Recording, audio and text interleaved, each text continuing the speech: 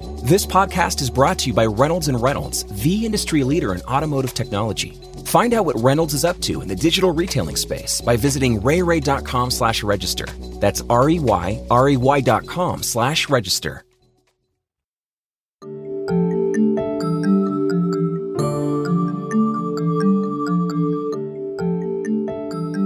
Hi, everyone, and welcome to Daily Drive. I'm Steve Schmidt with Automotive News. It's Wednesday, May 5th. Today, in the lead-up to this weekend's episode of Saturday Night Live, hosted by Tesla CEO Elon Musk, we continue our Daily Drive Rewind with Part 3 of the conversation between the CEO and automotive news publisher Jason Stein, first aired in August of last year. In this final segment of the exclusive interview, Musk defends the name of Tesla's autopilot driver assist system. He also weighs in on his management style, Tesla's lawsuit against EV rival Rivian, and restructuring the company as it looks to build more cars in the future. Here's part 3 of our discussion with Tesla CEO Elon Musk. Let me ask you about your management style. Tesla versus SpaceX.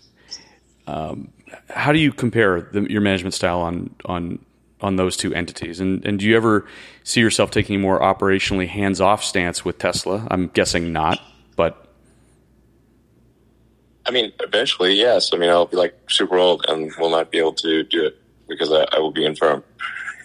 But I think for some number of years in the future, I will continue to run the company in a way that I think enable us to make great products that people love and provide those products all around the world. And, just kind of complete the roadmap that we've laid out. So for many years. I think it's probably fair to say that, I must be doing something right, as far as my management style is concerned. Tesla's worth twice as much as the rest of the U.S. automotive industry combined. So, must be doing something right. Do you think about succession? Yeah, I mean, not a lot, but at some point, obviously, nobody lives forever, and so somebody will need to take over Tesla at some point. That's not me. I'm not thinking about that right now. I'm thinking about getting things done. We've got to get, Berlin, Giga Texas going, and get Cybertruck into production. It's a lot of stuff. Does the company need to be structured differently as it grows and becomes a bit of a different automaker? Yeah, for sure. The company's structure will have to change and evolve as it gets bigger. It's just like a creature. Like when a human starts out as one cell, and then a bunch of cells, and then those cells can communicate by osmosis. But then you start getting organ differentiation. You start sprouting arms and legs, and then like you sprout a tail, and hopefully the tail disappears, and then you start having a circulatory system and a heartbeat and a nervous system for communication, and so you kind of need to kind of reinvent the company and restructure the company, because what worked at a small scale does not work at a large scale. Like a company of 60,000 people can't communicate via osmosis. And sure.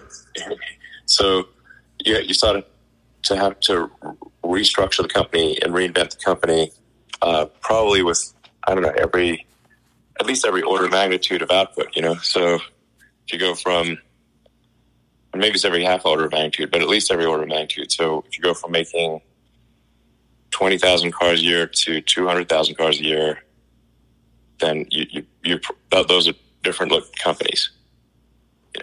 One's doing 10 times as much as the other. It's going to need a lot more systems in place and a lot more sophistication than a smaller company. I think like part of what Tesla's gotten some criticism over the years for, sort of management attrition or whatever, but it's like I think our retention of top talent has actually been excellent, but we have had to restructure the company because we've gone through so many orders of magnitude of growth. Or just think of it in terms of people, going from 5 people to 500 people to 5,000 people to 50,000 people, there's going to be radical restructuring needed at least at every order of magnitude, if not more frequently. And then, we're relentlessly recruited from both the technology industry and the automotive industry. Because I don't know, they want some like Tesla pixie dust or something. We have the pixie dust problem. It's like, oh, you worked at Tesla, and Tesla's the most valuable car company in the world. Well, you must be a genius. So we're going to hire you, and can you make this other company like Tesla too? As seems to be the general idea. Is Rivian poaching your employees, as you have alleged in a lawsuit? Yeah, absolutely, of course. To what extent?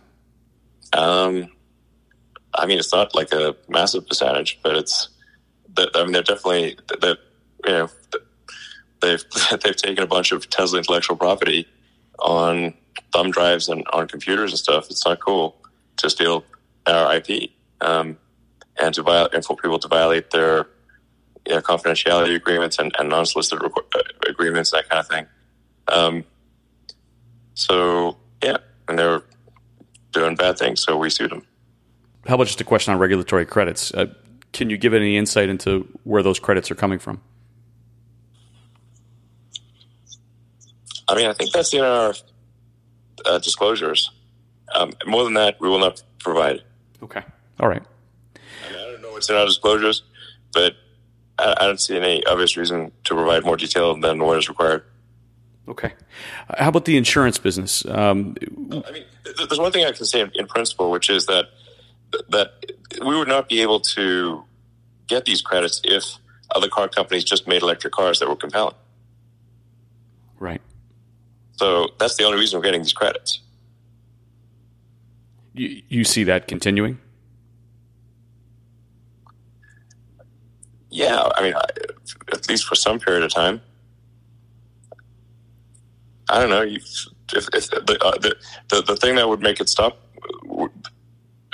getting credits from these other car companies, I think it's important to appreciate we're getting these credits from other car companies, not from the government. Meaning, all those other car companies would have to do is make compelling electric cars, and we would not be able to get credits. I don't think people understand this. And so it's really just your guess is as good as mine. If they make compelling electric cars, then we will not be able to sell credits to them. Fair enough. Autopilot, a German court had just declared that the Autopilot name was misleading. What was your reaction to that? Well, you should probably rename the Autobahn too. Because people might think your car just works automatically on the Autobahn.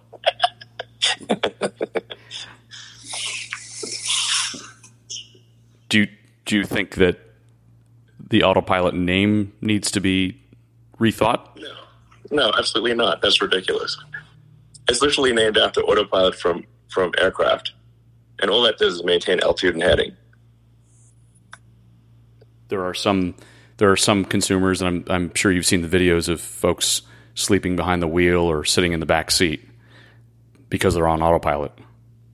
Does it need some clarity? No, they obviously know. Have you used autopilot? Yes. Okay. The people who... And I didn't fall asleep. You do fall asleep? No, I did not. Oh, you didn't fall asleep, yeah. If people misuse autopilot, it's not because they're new to it and don't understand it. The people who first use autopilot are extremely paranoid about it. So it's not like, oh wow, if you just had used a different name, I really have treated it differently. The people that tend to what tends to happen is if something goes wrong with autopilot, it is because somebody is misusing it and using it directly contrary to how we've said it should be used. So it's not, and they've ignored the car beeping at them, flashing warnings, doing everything it can possibly do.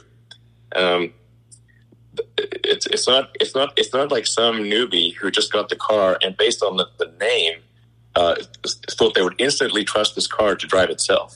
That's the idiotic premise of being upset with the Autopilot name. Idiotic. Thanks for listening. We'll be right back with more. Consumers today are pushing for remote and virtual experiences. What you may think is a simple fix by going fully online quickly results in an even bigger problem: loss of control and shrinking profit margins. The question isn't if you go online, it's how. How is it done in a way that you don't sacrifice the success of your overall dealership? The answer? Tune in starting May 17th for a virtual summit hosted by Reynolds & Reynolds. You will gain educational insight into all things digital retail, challenges to the status quo, how to retail anywhere without sacrificing anything, and the true impact on dealerships just like yours through one-on-one dealer conversations. This event is on us and on demand. Grab a seat while they last. We hope to see you there. To register for the virtual summit and learn more about retail anywhere, visit rayray.com/register. That's REYREY.com/register.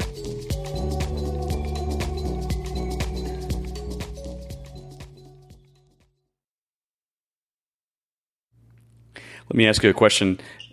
You're 49, and 11 months from next week, you're going to be 50. What do you want to accomplish by the time you're 50? You mean in 1 year? Right. Well, I mean, hopefully we get from a Tesla standpoint, get the Giga Berlin and Giga Texas operating next year. That'd be cool. And I don't know, maybe we'll be lucky enough to get Cybertruck into production towards the end of next year. That'd be cool. But I don't know if we will succeed or not. But that's worth trying. Let me ask it a different way. In about 5 years, you're going to be 55. What do you want to accomplish by the time you're 55? I think we want to have reached volume production in all the products that have been announced, and maybe a few that haven't, and have the company be just operating in a very solid way that is robust. That even if I were to die, the company would still do really well for a long time. That's a fair goal. Yeah. We want to try to make a real dent in sustainable transport and sustainable energy production and storage. And what would that look like? Well, this is very much a long-term aspiration, so I'm not saying this is happening in 5 years. That probably isn't. But I think if we could replace 1% of the global fleet per year, that would be, I could say, okay, we're moving the needle on global, on sustainable transport. Because there's 2 billion cars and trucks in the world. If we were to make 20 million a year, that would be 1%, or maybe a little more than 1% of the vehicles in the world, or changing 1% of the fleet per year. So I think we want to try to aim for 20 million cars a year in order to change at least 1% of the fleet per year. Okay. Can I ask you about COVID? How did it affect your life? I mean, I've seen the COVID movie twice. First to sort of play out in China, and I actually thought it was handled pretty well in China. And Chinese economy is really back up at full steam, and even better than it was before. I think it's been much more haphazard here in the U.S. And just very kind of random how things were. What rules were put in place when, by different regions, by different states, and in the case of California, even by the county. There's not really any good rhyme or reason to it. It's still a bit of a hodgepodge in the U.S. right now. But obviously, overall, we soldiered through it, and the team's done great. We've been, except for a few weeks downtime in China and 6-7 weeks downtime in the U.S. We've been manufacturing at full steam this entire time, and people are healthy and doing well. No serious issues. Did you manage to keep things running? For yourself personally, did you manage to continue working? Were you in a lockdown situation? Well, like I said, China was shut down for two, maybe 3 weeks in production. U.S. was 6 or 7 weeks. But I guess for you, for you personally. Nope, I was not locked down at all. Full speed ahead. Yeah, I went to work every day. Yeah. I was out on the factory floor, no problem. Or Sure. I'm not sitting in some ivory tower. I'm working the factory floor. Sure. How did your kids fare with it? I guess they're doing okay. They're like a little. I think people are generally just going a little stir crazy, not seeing friends and family that much. But overall, just being cooped up at home kind of thing. Sure. The whole country's kind of feeling it. Humans are social creatures, and it feels weird to get cooped up in your house for a long period of time. Not see friends that there are a lot of friends. I have a whole bunch of friends I haven't seen them since February because they're quarantined various parts of the country and the world. Yeah, for sure. Just a couple more things. The Mach-E that Ford owns the rights to. Have you given up on trying to get those naming rights, and are you surprised or frustrated that they haven't given you the name to use yet? No, we've given up on that. That's fine. We're, 3 is kind of like E on the internet, so it's close enough. I think it actually kind of looks cooler. S3XY is cooler than SEXY.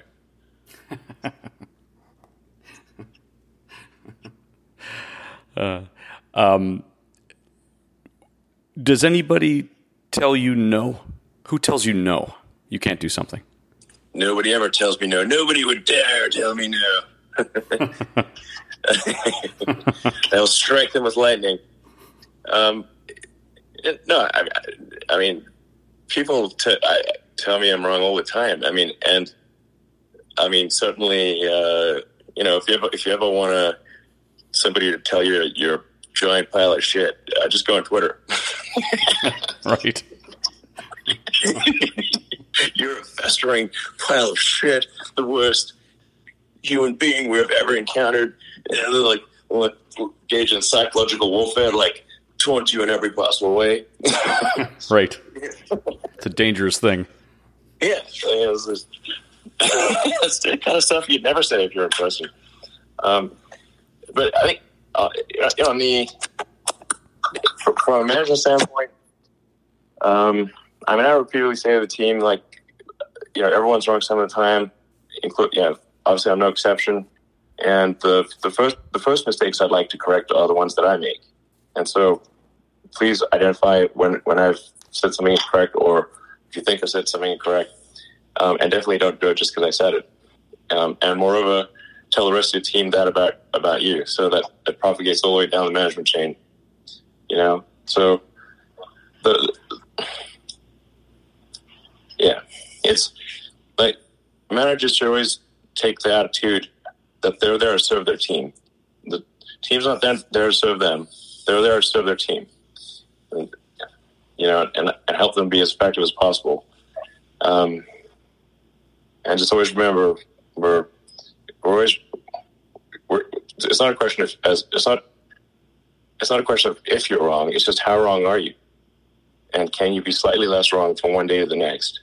And if you can just even be slightly less wrong from one day to the next, that's a big victory. Most of the time, you won't succeed. It's been too long, 5.5 years. Let's not wait another 5.5 before we do this again. Sure. We should do it at least every 2 years. At least every 2 years. Sure. Great. Sounds good. We'll do it every 2 years. Thanks, Elon. All right. Thanks, Jason. That's Daily Drive for Wednesday, May 5th. We hope you've enjoyed this Daily Drive Rewind. I'll be back tomorrow and Friday with new shows that will continue to explore the implications of the ongoing semiconductor shortage.